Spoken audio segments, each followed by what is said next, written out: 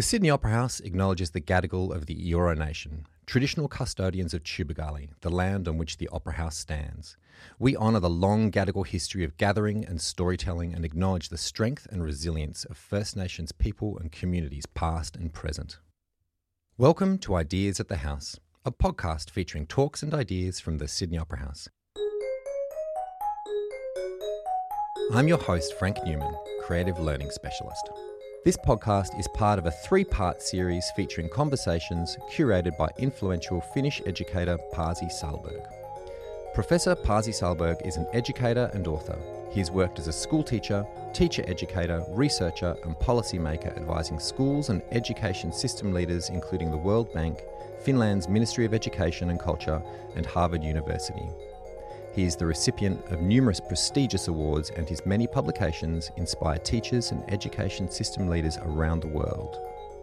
Now the Professor of Education Policy at Southern Cross University, Pasi has a particular interest in reframing how we understand health, play and creativity in learning. In this final episode of our three-part series, Pasi Sahlberg is joined by Professor Sharon Goldfeld, a paediatrician and director of the Royal Children's Hospital Centre for Community Child's Health and theme director for population health at the Murdoch Children's Research Institute. Also joining the conversation is Anne King, parent at Mossman High School and giving a young person's perspective, a Year 12 student from Mossman High, Will Osborne. The discussion was recorded live at the Sydney Opera House in 2022 and explores the question, what might schools look like if health and well-being were considered one of the basics like numeracy and literacy?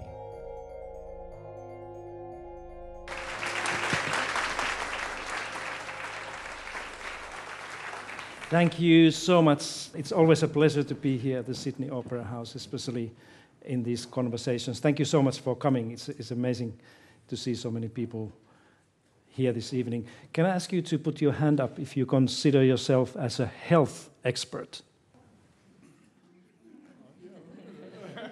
We have Sharon, the only one. Okay, let me try again. Can you put your hand up if you consider yourself as an education expert? Educator, teacher, principal. You are experts. Okay. Can you put your hand up if you're not sure who you are? These days, it's a very common thing.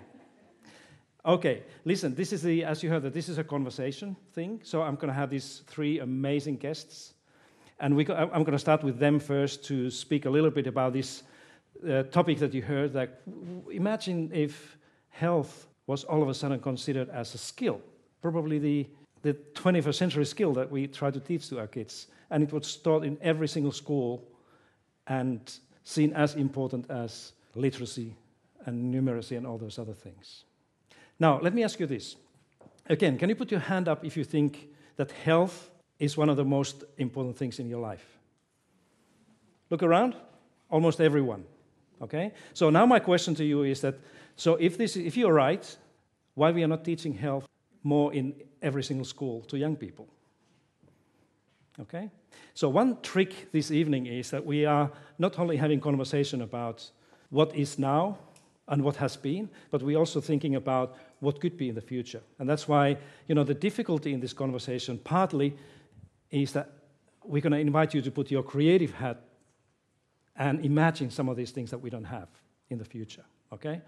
So there will be time for you to join us talking about this thing, but we want to really see this evening whether we can somehow imagine the future that would be different from now. And you're going to hear during this evening as well why we are going to do this. I know that there are people who say that, what are you talking about?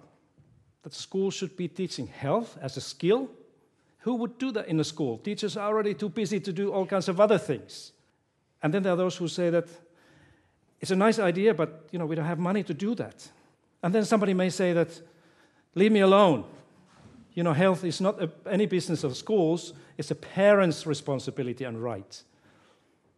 Or that we have the healthcare system that is taking care of those things. I know all these things, all those questions, and they are good and relevant things. But tonight, I would like to see much more thinking outside of the box.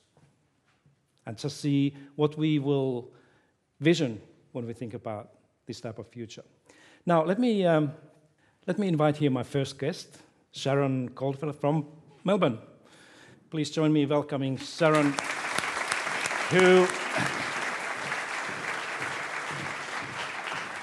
It seems like you're the only health expert here, but please sit down. So I doubt you're it. in good hands. But let's get to this conversation first with you, Sharon. Thanks for your time and coming here.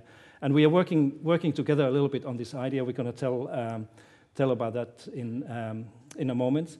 But since you are the only health expert here tonight, I would like to start by asking this fundamental question that is necessary for this conversation. What is health? When we have a conversation about health, what are we talking about?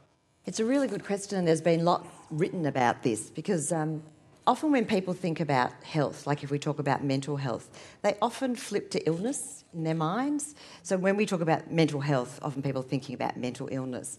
But there's been a lot of work defining health, and the one thing it's not just the absence of illness. We talk about like the 1 minus illness. So, if you don't have cancer and if you don't have diabetes and if you don't have chronic illness or you don't have mental illness, therefore you're healthy. That's not it. You can have all of those things and still have great health and well-being and feel good about yourself. And I think we have to be careful that we don't assume that not having an illness makes you healthy. In other words, there's work to be done on being healthy and there's work to be done on managing illness. And I think we kind of sometimes conflate those two things. So in the context of this topic that we have here, we talk about education and what school could do. Is it appropriate to use the word health, or should we talk about well-being? We often talk about them together because I do think out there sometimes people aren't quite sure what we mean by well-being. And often when you put health and well-being together, the mental model flips to something a little bit more positive. Whereas if you just talk about health on its own, people flip back to that negative model. So I think it's useful to talk about health and well-being because I think it drives us into thinking about those positive trajectories, but also remembering that there are kids that go to school that do have really significant illness problems or illness conditions that need to be thought about as well. So I feel it's kind of encapsulating, but you're absolutely right, it does need to be unpacked. Yeah. Do you need to be a health expert to talk about health and well-being? I sure hope not. So feel free to say what you think. Exactly. Yeah.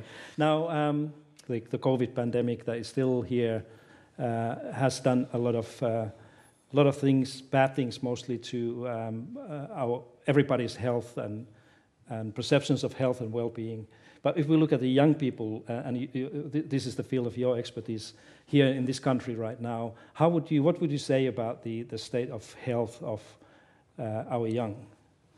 Yeah, there's a report that's actually out today called Fault Lines, which is sort of examining what's happened to a whole range of parts of the population, but actually did note what's been happening for children. So, look, the pandemic has been really difficult for everyone. It's amazing to think that every single person in this room has been affected by it, but actually every single person in the world has been affected by it. So it's quite extraordinary, really.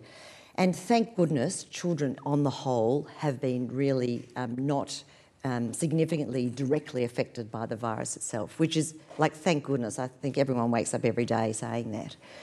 But the indirect effects of lockdown, the indirect effects of not going to school, the indirect effects of parents being stressed, the indirect effects of parents losing their job, the indirect effects of social isolation, those indirect effects turn out to be not so great for kids. And what we know from the data that's emerging is number one wasn't so great for kids, and we'll see. I think a lot of kids will come out of it and be very resilient, but some kids are going to take longer to come out of it.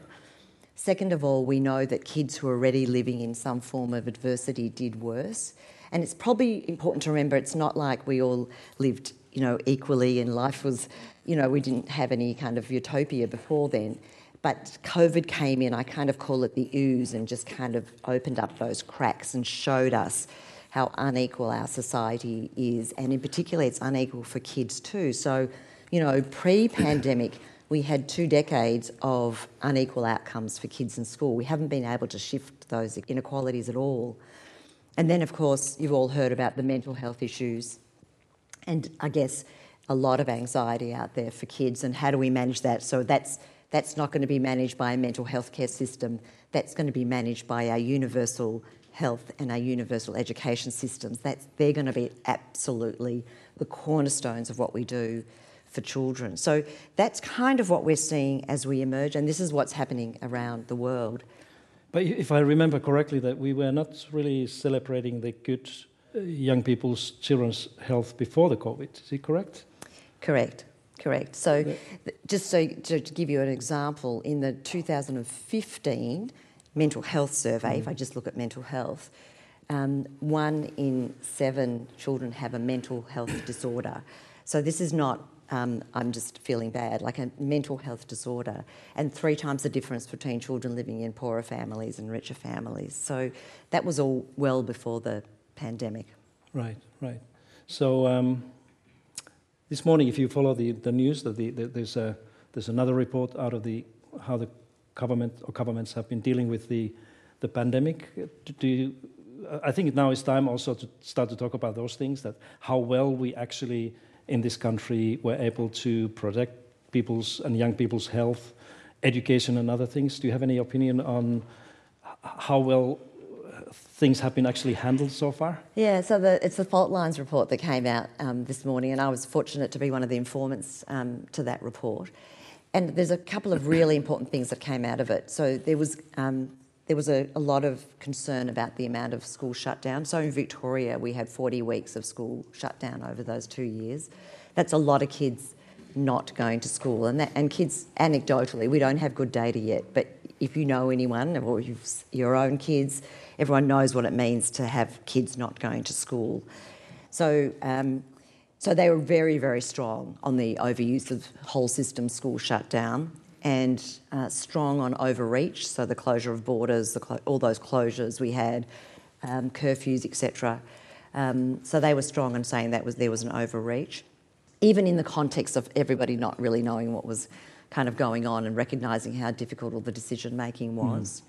And some pretty cool recommendations going forward, one of which was, and I'll just geek out a little bit, which is the importance of data. So, and the reason I'm going to geek out is, so for example, we've just been talking about mental health, but actually we don't have very good data on children's mental health right now. We're kind of flying blind, and that makes me very anxious, because it means that what we're doing is kind of blunt policy, well-intended, but blunt, because we don't really have the precision to tell us what is going on for kids, where, and how might that change over time. And during the pandemic, the same thing. We just didn't have the data on a daily basis that could tell us what was happening, and people lost trust in that. You know, data are really important when they're transparent, because then people trust the system and they understand what the system's telling them and they can respond. And so that combination of lack of data and all of the mixed communications meant people became much less trustworthy of the sort of institutions that previously people had reasonable trust in. But the other thing that was extraordinary was the education workforce. And, you know, talk about pivoting. It was a major pivot, you know, lots of online learning, lots of worrying about kids who don't have online access, and, you know, lots of stories of teachers driving around trying to drop things off to kids. I mean, it was, and that's teachers, of course, who have their own children and trying to, so there was just a huge amount of stress in the education workforce. Lots of learnings, I think, that will emerge out of that, but a huge amount of stress. Yeah. Now, before I invite the 2 other guests, Anne and Will, join us, one more thing. I know that you also work with the schools and principals and teachers in this space. If you look at what the schools are doing right now, especially linked to the health and well-being aspect of young people, what do you see, or how do you comment that current way of issues? So I think there's a huge variety of what goes on in schools, and I think you've got everything from people innovating right out there trying to do amazing things, right through to principals who feel very constrained by the system and feel unable to do that innovation. But I think we're still kind of, you know, from standing outside, and I am an outsider, so I'll be frank about that. I have worked for a few years in the education department in Victoria, and it was a real eye-opener for me. as a health person coming into an education department and just understanding all those, even different languages. I call children, and then I walked into the education department and everybody was a student, and I really struggled with some of that. But it's just an extraordinary amount of respect for this system that does so much good for children, but constrained by what we measure. So we measure, we value what we measure. So we measure numeracy and literacy. We don't really measure children's health and well-being, and that constrains the system. It constrains what people do, and it disintegrates a holistic child. And most people don't think of their children as silos. They think of their children as holistic beings. So there's this kind of disconnect, isn't there, between this amazing institution called schools and our aspiration for children, which is holistic and isn't just segmented into education and health. And that disconnect is tricky. Thank you. Let me invite Anne and Will. Would you come? And please join me welcoming Anne and Will to the stage.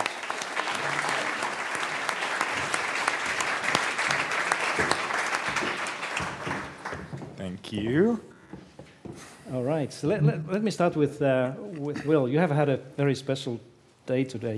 You just finished the 3 hours of Maths Advanced. HSC mathematics exam. Yes. So is it true that you have the math formulas written in your hand? I actually do. It's not maths formulas. It was just random doodles and notes and questions so I could talk about them after the exam with everyone else. Okay. Can you put your hand up again? How many of you are parents that you have own children? Most of you, okay? So you are all experts in this next episode of this conversation. But before we start this conversation, could you comment just very briefly, Will, about how the current system that we have here and many other countries having this high-stake final examination, how is it affecting your health and well-being? I mean, the HSC probably, as most people know, is extremely stressful. It does have a great impact on me, and it does have a great impact on a lot of people. I would be surprised if anyone comes to me and says, the HSC was super good, I loved it. Like, it didn't affect me at all. I mean, I dislike the system of the HSC, but I think most people do. It's something that, it's like a hurdle you have to get over. And it does have a negative impact. There's a lot of stress, there is anxiety. But it's something you do have to have resilience for. Some people do, some people don't. So it affects, I guess, people on different levels. So what is the alternative? Not to have these exams at all? Or? Oh, that's a very left field. That's very creative thinking. I mean, ideally, no, but of course that's never going to happen. You do need to have this examination. There is things that could happen to make it, I guess, better for students, but it's very difficult. The HSC is a bad system, but it works. Okay, and you you have three children in school, right? Yes, I have 12, 14 and 17. Okay, so now when you listen to this conversation about the how things are going in this country and listen to Will, what are you hearing? How do you feel? I feel stressed for our kids. I feel that the HSC is this big thing we all work towards, and as parents we're kind of coaching ourselves to get to the HSC. And even as a parent of a HSC student now, my friends and colleagues will say, oh, you've got HSC in the house. Like it's all doom and gloom. But I think it's good for kids to have something to have a measure towards with an exam.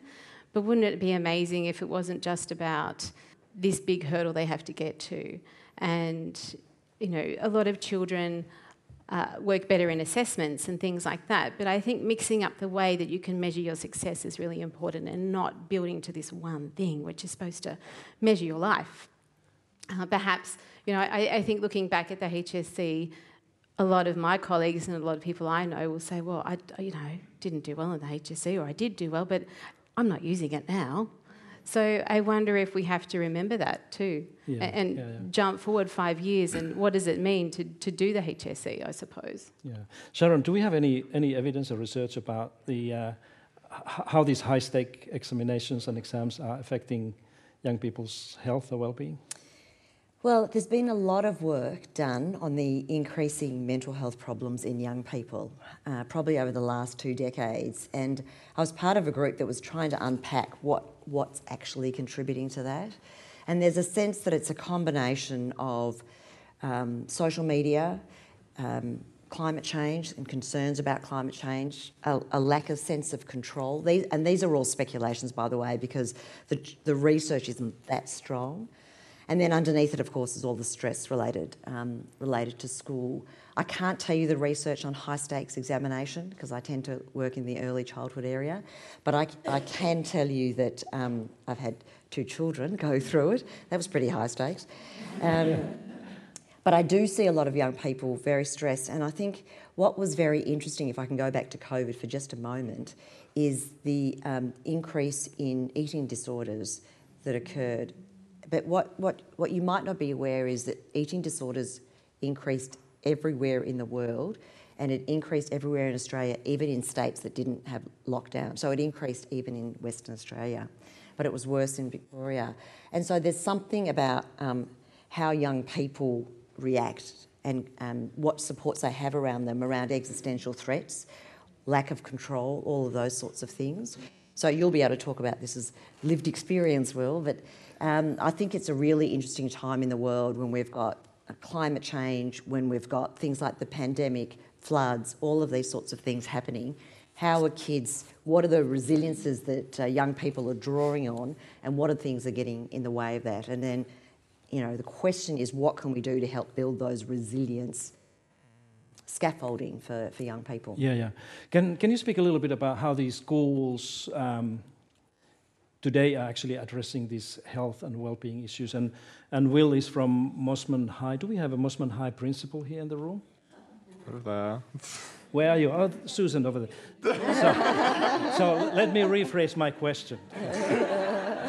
How do you think the other schools than Mosman School is dealing with the, helping people like you and your colleagues when the going gets tough or difficult in health and well-being things? In other words, are we doing a good job currently? I mean, I can talk about Mosman High. Don't worry, it's positive.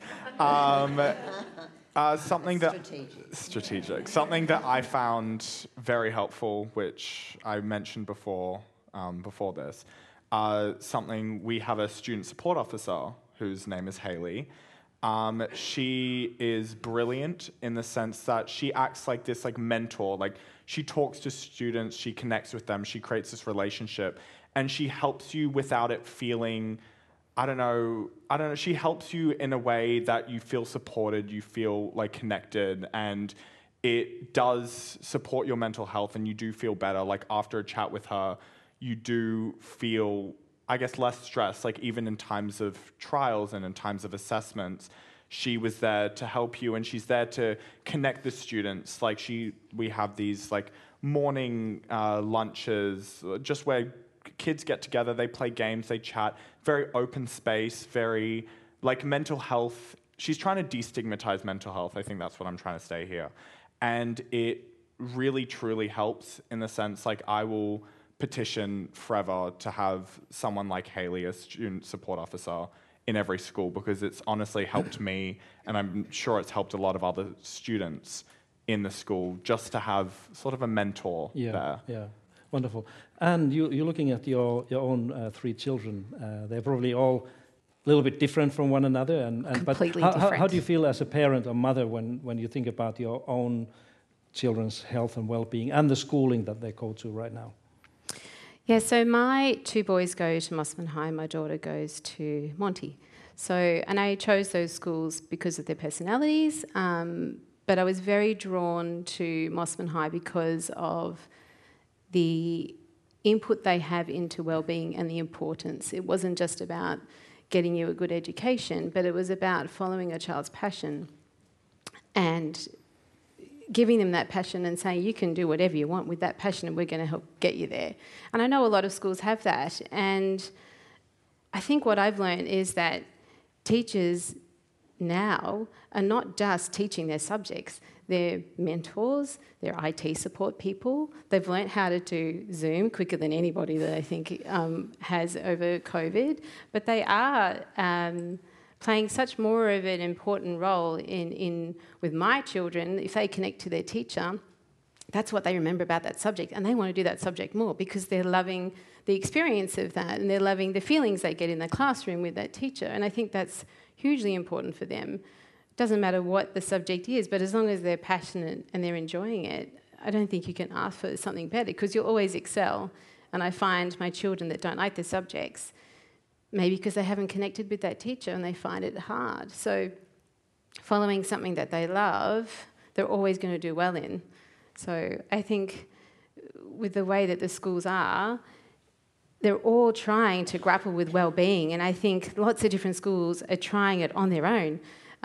Some schools have well-being committees and some have pastoral days, and I see schools really struggling for a purpose and a way to make well-being really important within their own environment, but they're all doing it off their own bat that I see as a parent. Do you think that in this society and other societies that we are pushing our young people to grow up too fast? That's a good question. I don't think they have a choice to grow up fast. I think they are because they have all this digital technology. It's around them and they're so much more exposed to so many more things than what I was when I was 12 or 14. You know, I wasn't globally aware at that age. But my children, they've got opinions on elections in the US. And oh my gosh, the dinner conversation around our elections, that was amazing as well. Because they have so much more information just readily available to them. Yeah, we did a survey here a couple of years ago asking Australian parents the same question. That do you feel that we are putting our children under pressure to grow up too fast, too young? What do you think is the percentage of parents who said yes? In Australia, 80%. In the United States, in exactly the same survey, it was 88%. That the parents, mothers and fathers think that we are kind of expecting our children to do things too young, too early, too fast, too good. Is this, Sharon, comes back to your kind of area. Remember that you're the only health expert in this room, so I have nobody else to ask to turn to in this question. That if this is really how people feel, is it kind of a concern from the health point of view? I mean, it's very interesting because adolescence is actually getting earlier. So puberty is actually physically... It's like a physical thing. Yeah, physically getting younger. It's quite interesting. So we do quite a lot of, at our institute, we do a lot of adolescent health research with cohorts. We're just following. And actually the physical signs of puberty are getting younger. So there's a physical marching backwards in age.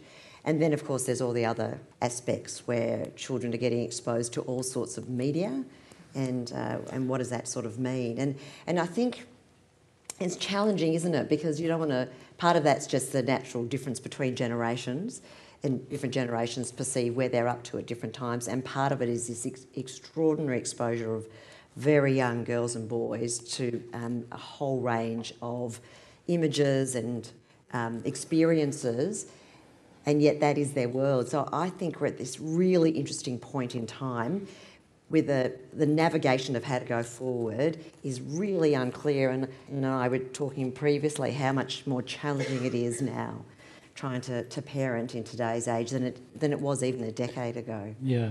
I want to go into this, and you raised this question about technology and all these gadgets that people have in a moment. But when I look at this audience, I'm just want to make sure, because most of you are parenting experts and you have a proper view on this. Is there anybody who would like to join in the conversation at this point about how we are raising our children?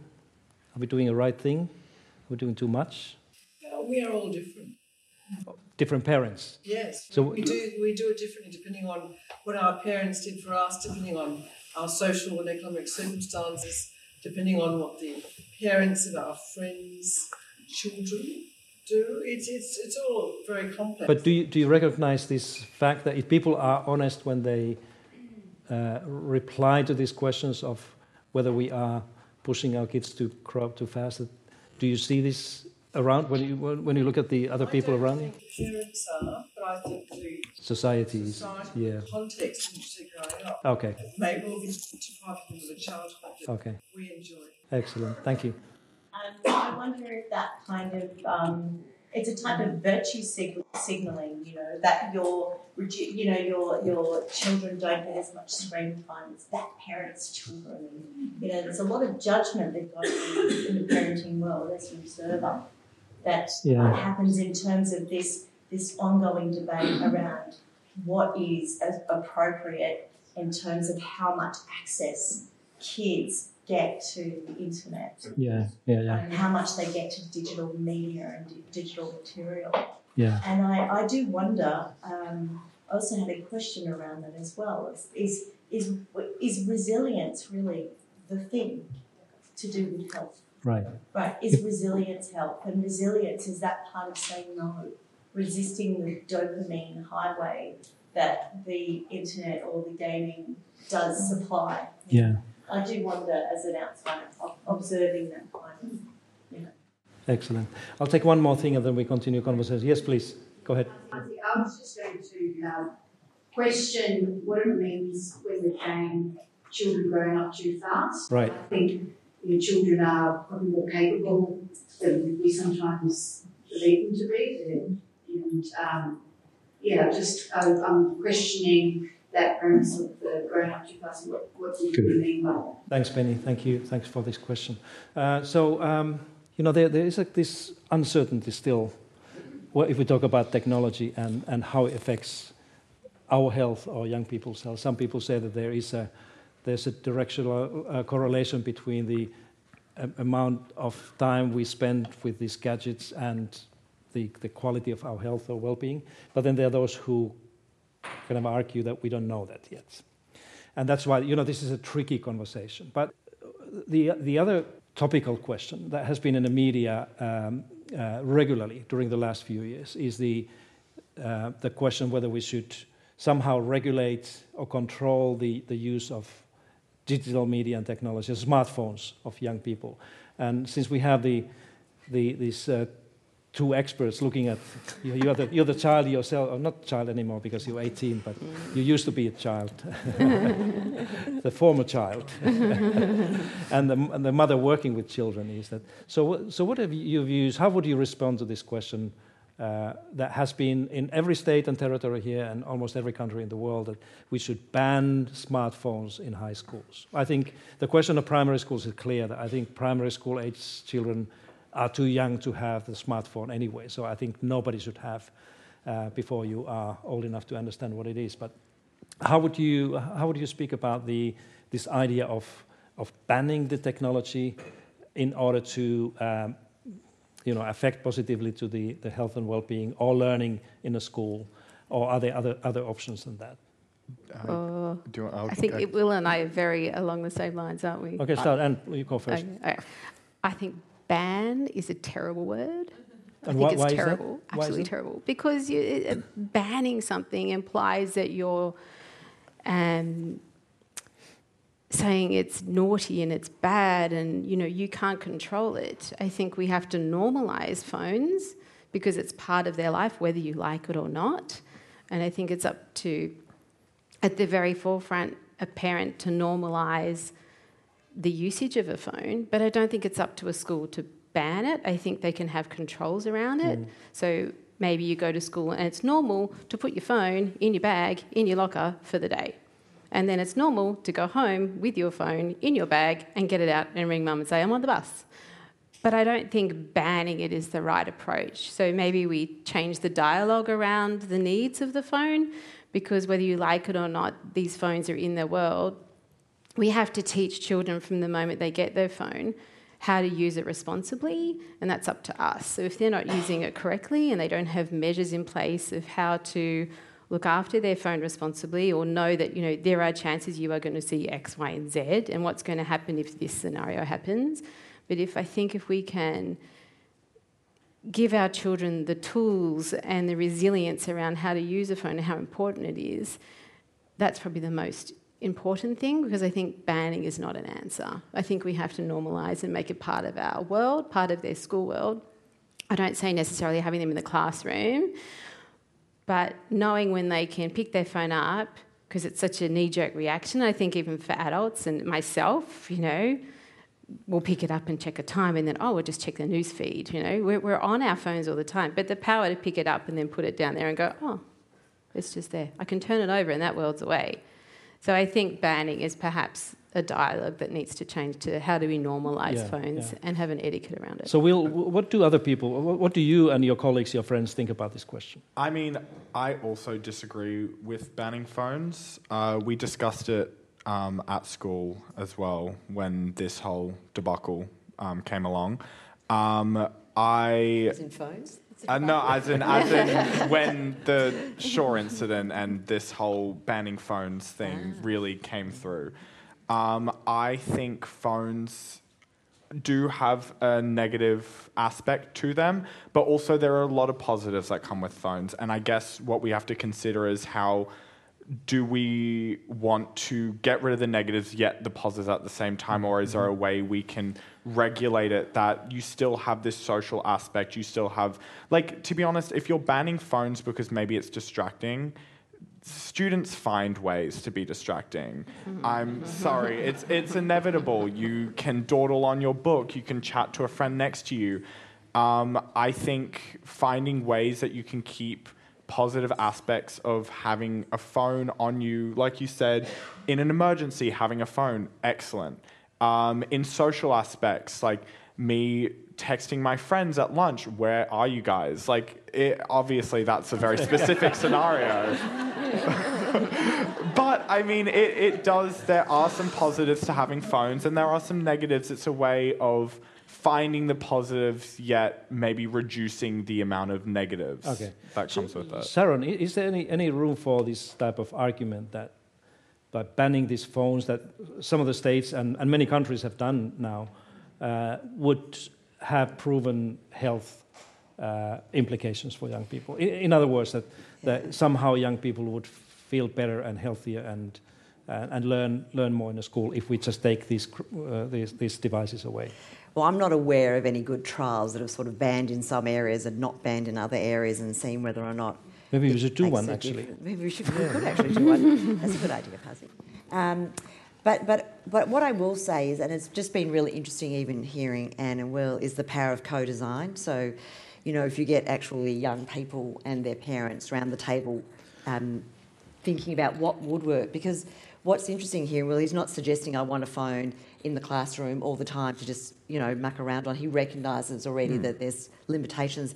They often impose more limitations on themselves when you start talking to them than you can ever think up. So just because I think this is something that's going to be really important in even all of the sort of work you and I are doing, which is bringing the voices of parents, bringing the voices of children and young people, and bringing the voices of community to thinking about what could our regulation of phones look like, but actually what could the whole thing look like, because people are so innovative.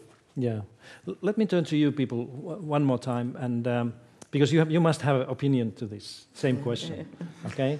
That if you think about your own children or somebody else's kids in the school, can you show me your view by raise your hand if you think that we should ban smartphones in high schools? Put your hand up so that you can see, okay? Good, wonderful. So this is what it is. Interesting. Now, I would love to turn into the probably the most interesting part of the evening now, and invite all of you to first think with us and then join the conversation. And this is about imagining the future of Australian schools. And we have seen the headlines in the media. Productivity Commission saying that it's a time to shake up the Australian school system and have bold new ideas and disrupt and transform and all those words, which may be good idea, and maybe not in some other cases. But tonight we are really looking at this health issue, that whether we should consider teaching health and also well-being in every school in the future here in Australia, and keep those things and skills at the same level of importance than literacy and numeracy. And the good news is that this Productivity Commission that is now considering or preparing the next National Schools Reform Agreement actually includes this idea of well-being as something that has outcomes, that we should monitor and measure those outcomes. But let's put these creative hats on for a moment and talk a little bit about what do you see if the schools here in the future would be places where health would be taught as a skill?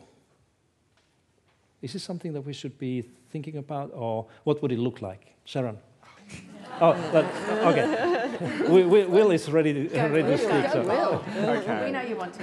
I mean, like any other skill, I feel like it has to be in practice. Like in an ideal world, ideal education system, honestly, having mental health completely destigmatized, where you're free, like you were saying, teachers have almost become these mentors, where you're free to talk about your mental health, you're free to talk about your well-being and practice those skills to like increase your well-being or to a positive effect. Like, I think that having this stigma around mental health has like stopped a lot of progression. It's stopped a lot of innovation because a lot of people don't want to talk about their mental health. A lot of people don't want to talk about their well-being.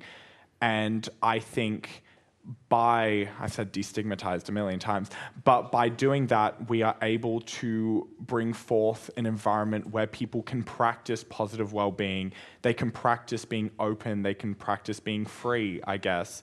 And that will have a positive effect on themselves, being able to express themselves, being able to openly talk about how they feel and get the skills to not only do that in schools, but then take that beyond schools, because it's important, like, because skills you learn in school, you want to be able to be transferable in life. And I think having that openness and well-being, like openness and positive well-being in yourself is extremely important in the future. And I think ideally that's what I would want to see in schools, this sort of openness, this sort of freedom to express yourself and talk about your feelings and not feel this shame and stuff, and get support for it, to be honest. So when you think about the future, you're speaking mostly about well-being, but is a health different thing for you?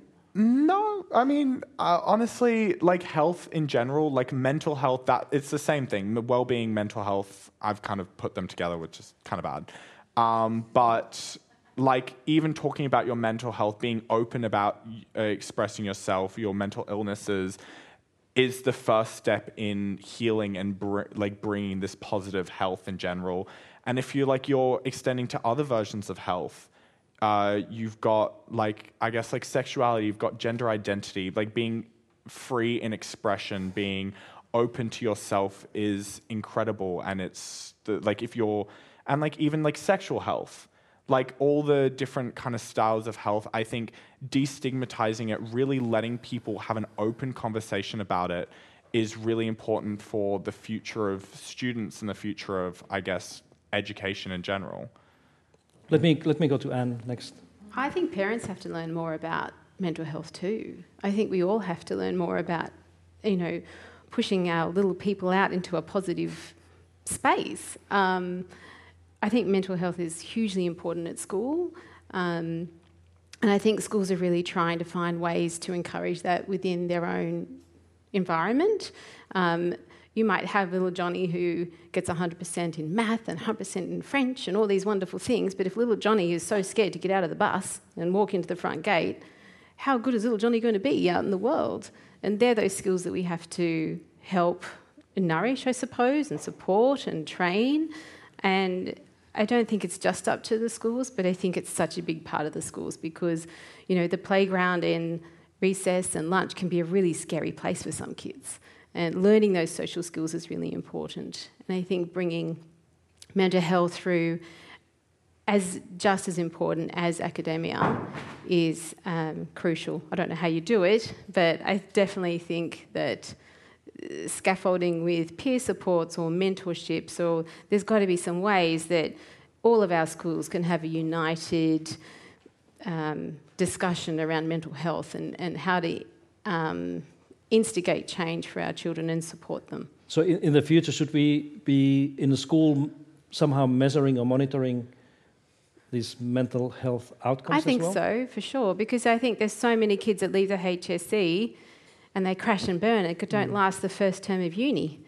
The uni dropouts are quite high, and so they get to uni and then they find it's not everything that they wanted and they're almost burnt out.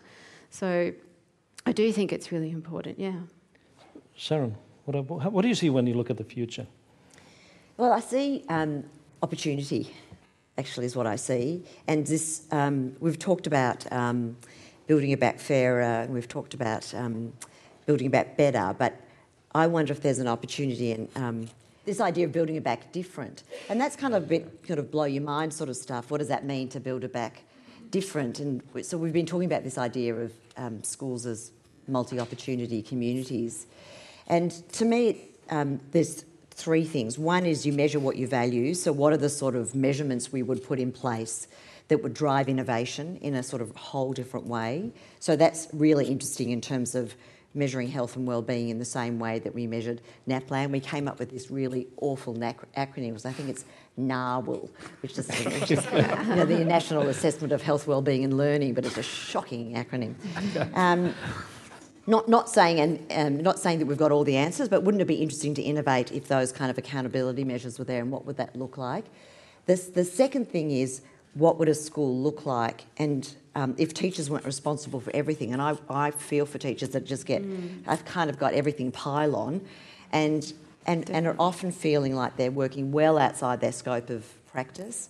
And I think that's very challenging. We're doing a program in Victoria called the Mental Health in Primary Schools, which is just working with primary school teachers to give them a language around mental health, because there's suddenly these classes are full of these kids. They've got a number of behavioural and learning difficulties, and it's incredibly challenging, so much focused on teachers. So that's the second aspect. And the third aspect is, well, who else would need to be in that school? Like, what would the buildings look like? What would a school look like if it wasn't built the way it was now, wasn't maybe even staffed the way it was now to do everything? Who else would be there if we were building human capability? And that's kind of where we're heading towards. Yeah.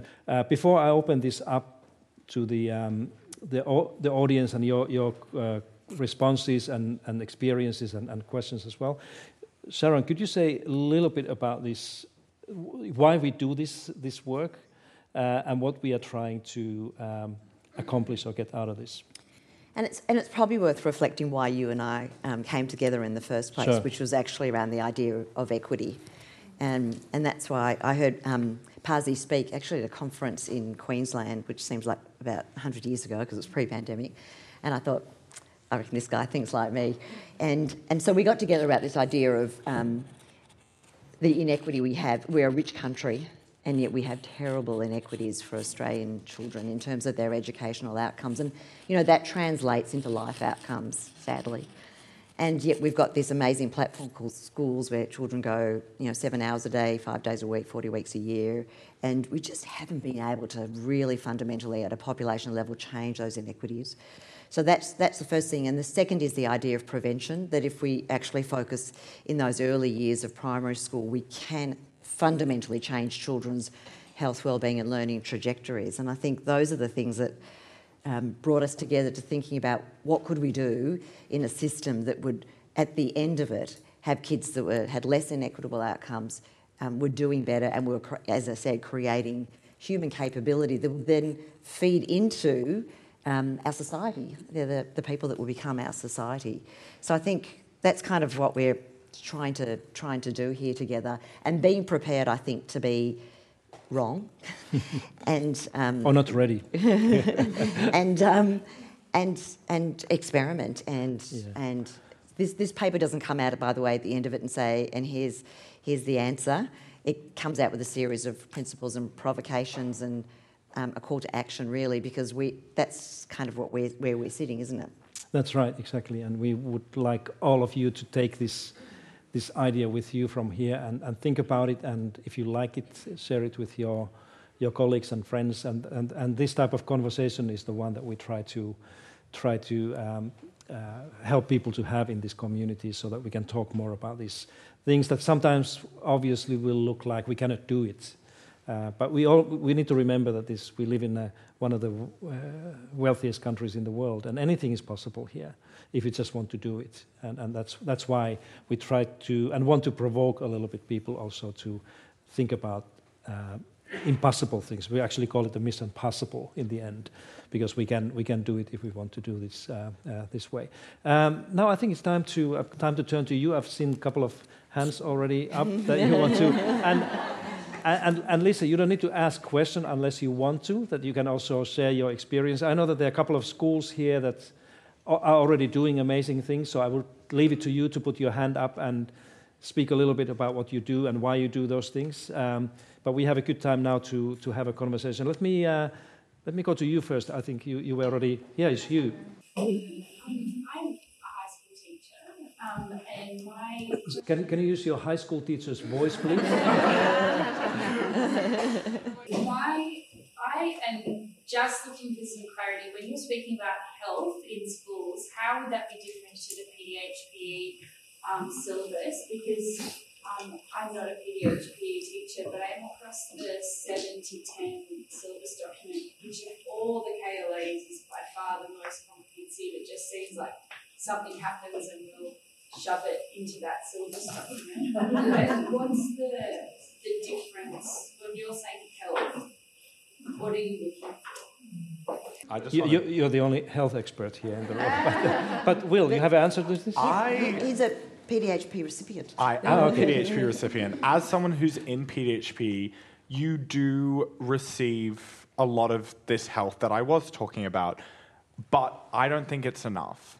Like you get, in PDHP, you might get like a few weeks on this, a few weeks on that. And as a whole, it's not, and like some things in the curriculum you don't learn. I mean, some things about health you don't learn about because it's not in the curriculum. Like, obviously, when I was talking about sexual health before, you do a very small topic on that in PDHP, and it's so vague. It doesn't really teach you anything, and I think it's very sort of old values. And I think, yes, PDHP does cover health, some things about mental health. It does cover physical health, because obviously physical health is shown to improve mental health in aspects. Yet, I don't think it's widespread enough to students. It's only a select few who choose PDHP, or obviously a lot of people do it from 7 to 10. I think everyone has to. But I think we need to focus more on it. You need to go deeper than what PDHP offers. And I think in aspects, you're missing out on sexualities, you're missing out on gender identities. There is, even in PDHP, there is this stigma of mental health. It's seen as like bad. It's like, oh, depression, anxiety, worst case scenario. It's like, no, even if you have depression, even if you have anxiety, you need to know the skills to work through it, to manage it. Like, how can you still have positive well-being and positive health while suffering those things? And that's something that PDHP doesn't teach you. It doesn't teach you the resilience, and it doesn't teach you how to go beyond, I think, mental illness and stuff like that. Will, did you ever consider being a teacher? Seriously? I have considered being a teacher. I'm actually a swim teacher, which is... Here we go. Reaching, but it's kind of on the same... Okay, let me take another comment over you, please. Yes. I'm a primary teacher from regional New South Wales, and I think there's a lot of talk here about what we can do at schools, and we, as teachers, we do so much. But what we really want, like if I had a magic wand to wave, I would want speech therapists, OTs,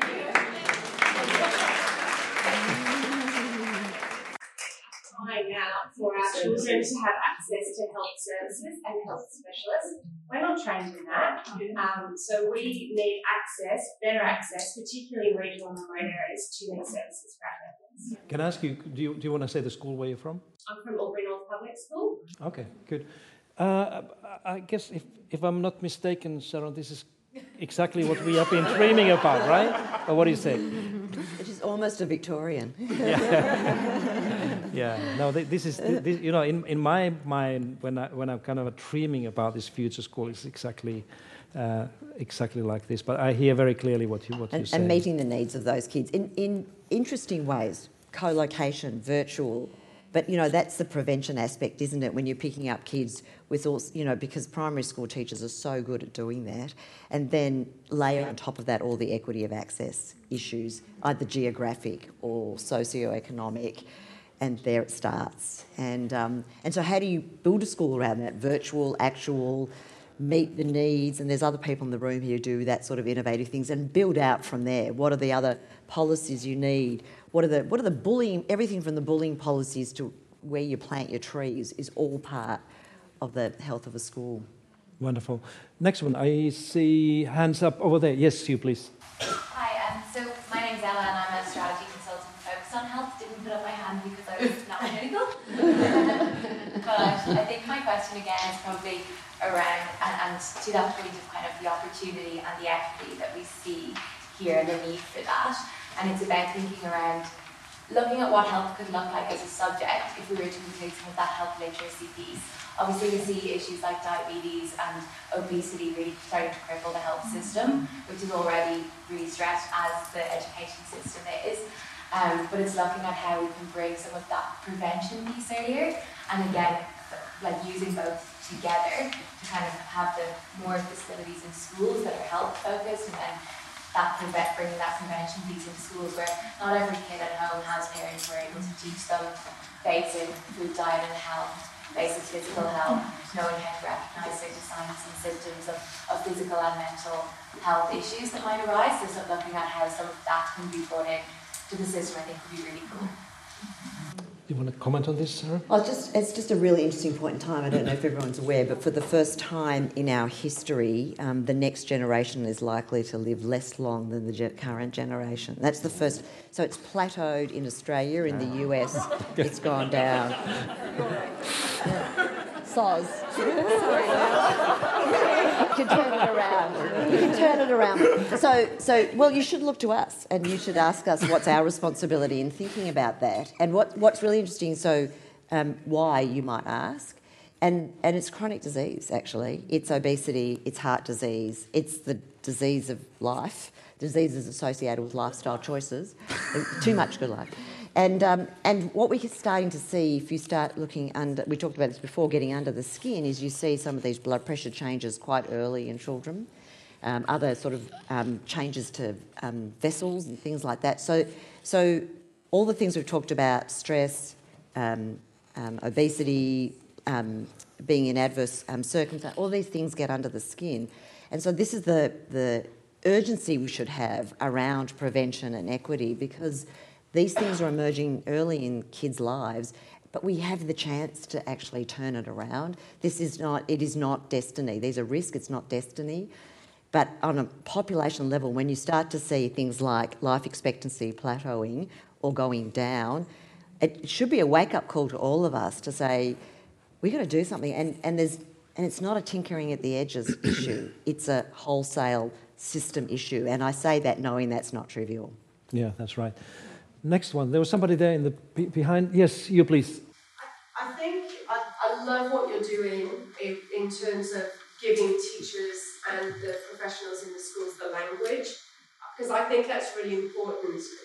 I think we have to consider that, especially, I'm going to say people of my generation, that language is not there. Those issues were never dealt with. So we're trying to help kids deal with issues that we just put in the box, or you'll be fine, you'll be okay, don't think about it, don't worry about it.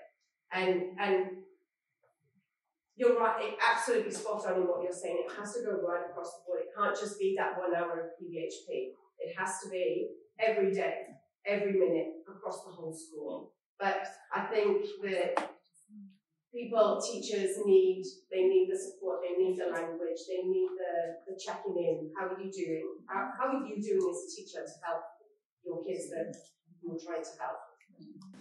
Right. Are you from, you're a school teacher, yeah? Yeah. Which school? La Perouse, I'm at kindergarten level. Okay, so excellent. Okay, beautiful. Thank you.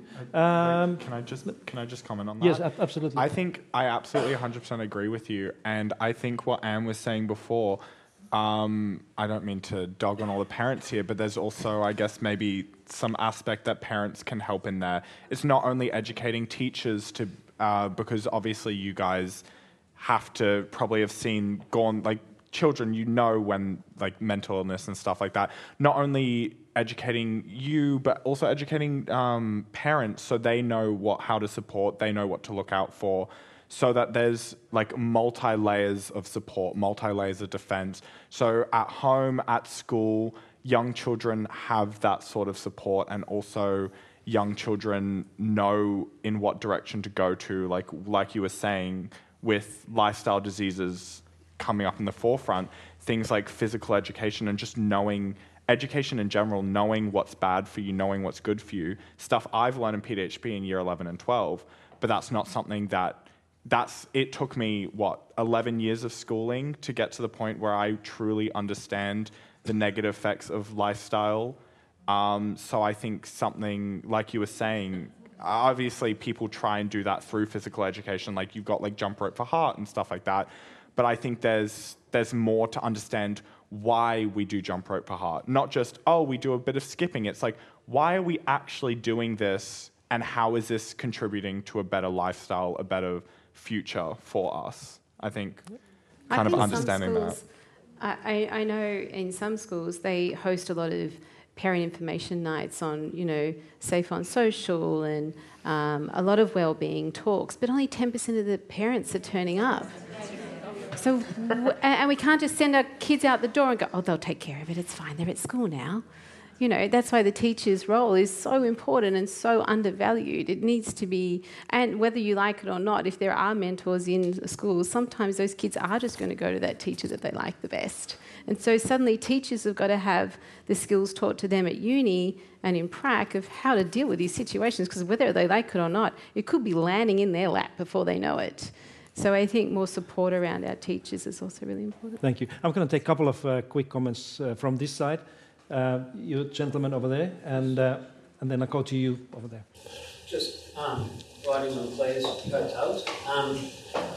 What about thinking, there's obviously metropolitan city schools that are doing it, but regional schools have been facing adversity well before COVID. Had decades of drought and unbelievably devastating fires that probably every farm kid at my school is still receiving counselling for, into floods and our little furry friends. And then on top of not having access, what we found last year with some somewhat anecdotal data out of the HSC was that regional schools were maintaining their scores, so to speak, and in some instances actually improving. And we found that in perceived disadvantaged schools as well. What about, going to the source of good and finding out, what are you doing? Yeah. Very good. Another one over here. I'm from a very small regional school in the North Coast. Which school? Can you say the name? Or you don't want to do that? No, I will. I'm the Nature School Primary. Okay. And so, even though we're an independent progressive school, which is a new one, we do cater for students of low socioeconomic status and those who, don't fit the mould of our mainstream schools. We get a lot of kids who come to us who are struggling in our primary sectors, and we have been called the last hope for some of those children. I think for me, the bit that angers me is we try to say that we've got to put, it's a parent's responsibility to teach them mobile phone etiquette. the parents that I see don't even know what goes on. You know, I was just recording because I had to write him a question. But it was like, in my small socioeconomic school, my role, I'm not just an educator. I worked out that I'm a psychologist and speech therapist, an OT. I'm a parenting specialist, not a marriage counsellor, which I never knew I was. I'm also, you know, I'm more than just an educator. And we have this term at our school of you have to Maslow before you bloom. Does everyone know Maslow? And that's what I think we need to remember as educators is we aren't all catering for students of high socioeconomic status. Come to the regional areas, Alana's from Kempsey, come and have a look at the schools and the children we have in our care. It's sad. It really is. Yeah. Sorry, food and survival. Yeah, food and we have to feed shelter, and we have to give them love, care, and trauma-informed practice prior to education. Yeah. Thank you very much for bringing this. Beautiful. Now I'm going to take a couple of more comments or stories from you, and then this wonderful panel will have a final round of your reflections and comments before we have to finish, unfortunately, 8 o'clock sharp, because we are going to go and have drinks in the opera park. Okay, let me go over there. You, yes. I love hearing all of the different stories, and I think it's right that we're all talking from very privileged positions here about the ideas of health. And I think that there is not a one-stop health value or solution for all these different contexts, and we don't have to travel just so far. Working out in Fairfield, vaping is a huge issue, and whilst we're not talking about mental health there, I'm sorry, I need to think about, body, I'm seeing self-harm. Then the department closes toilets, so access to even using bathrooms for adolescent girls is limited.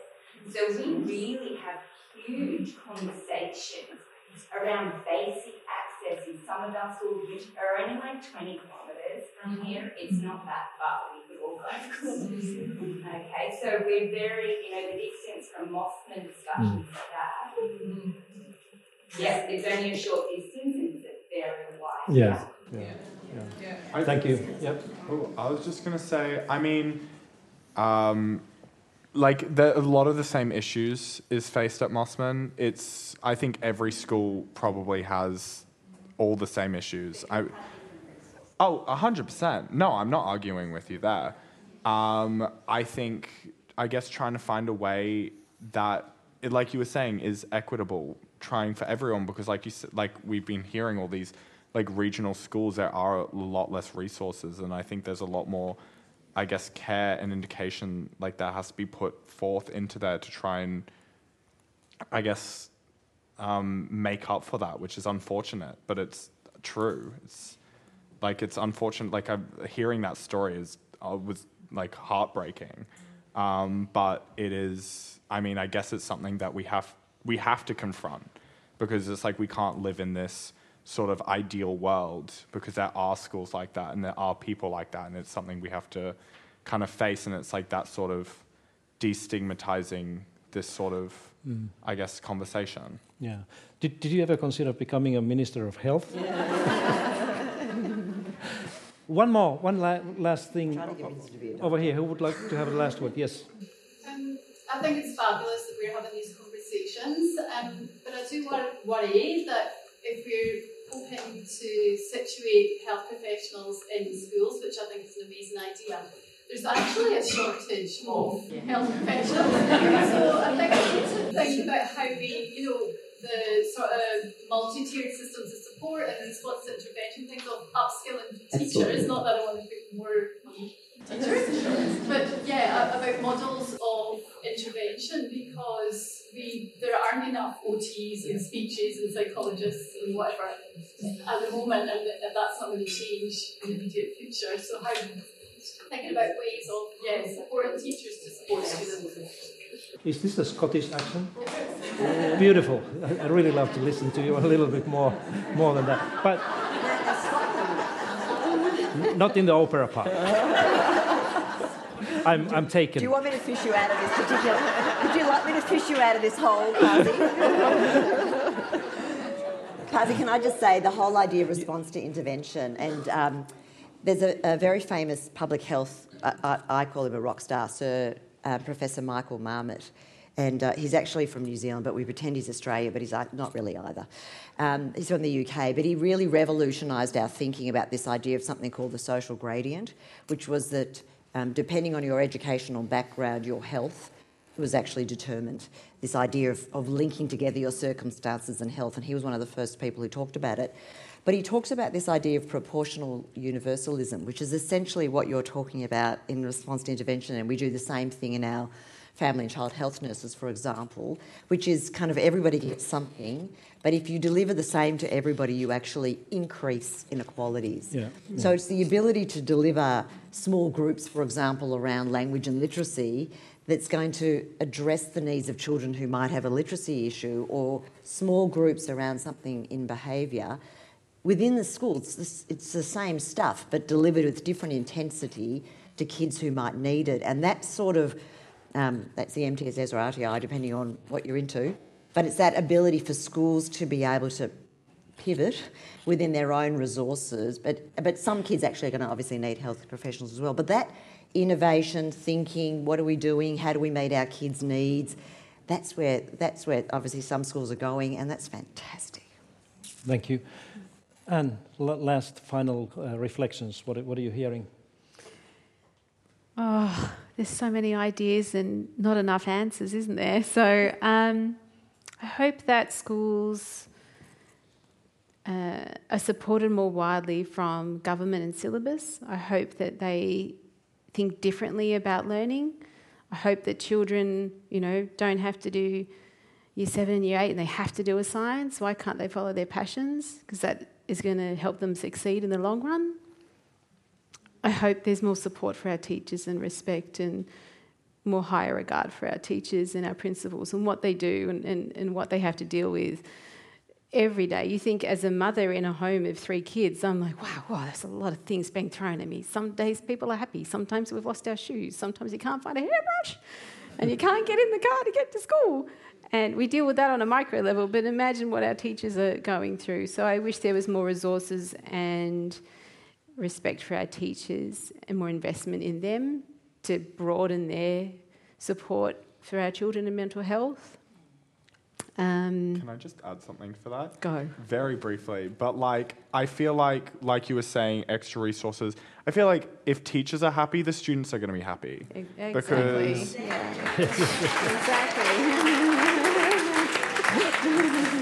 Because because, teachers are a role model for many students, for many children. And I think if a student is seeing a teacher stressed, overworked, tired, anxious, lost their passion. Lost their passion.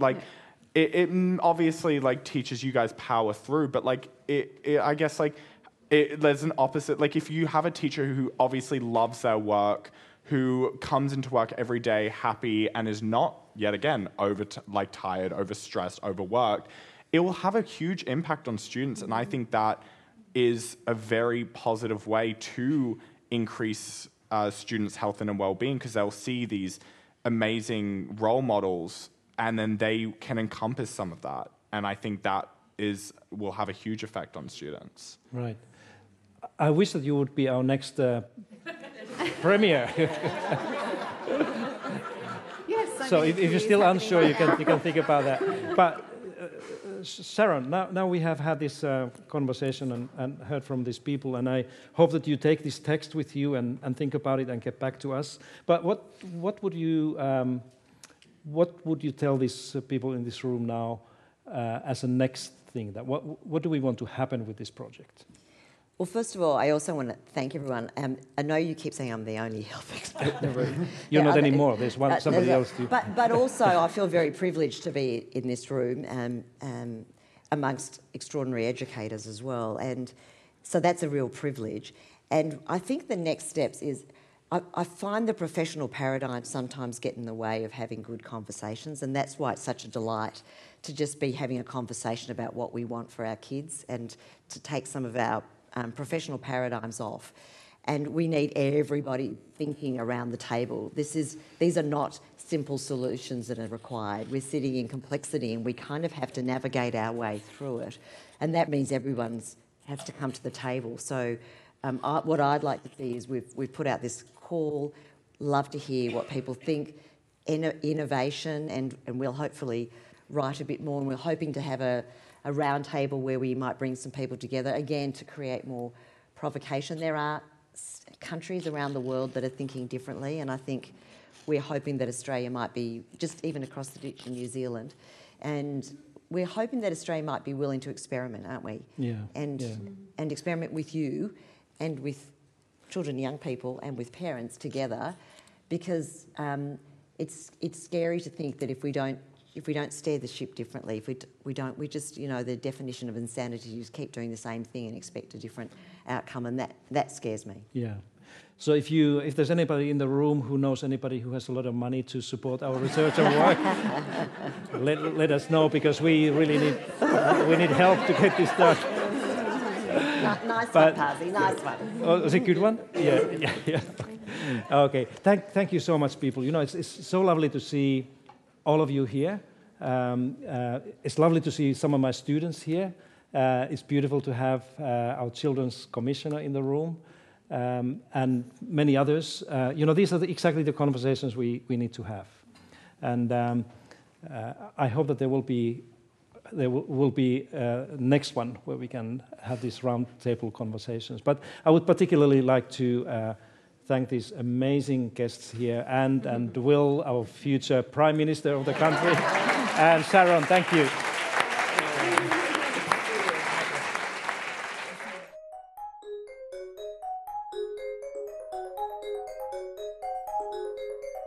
That was Pasi Sahlberg in conversation with Professor Sharon Goldfeld, Anne King and Will Osborne.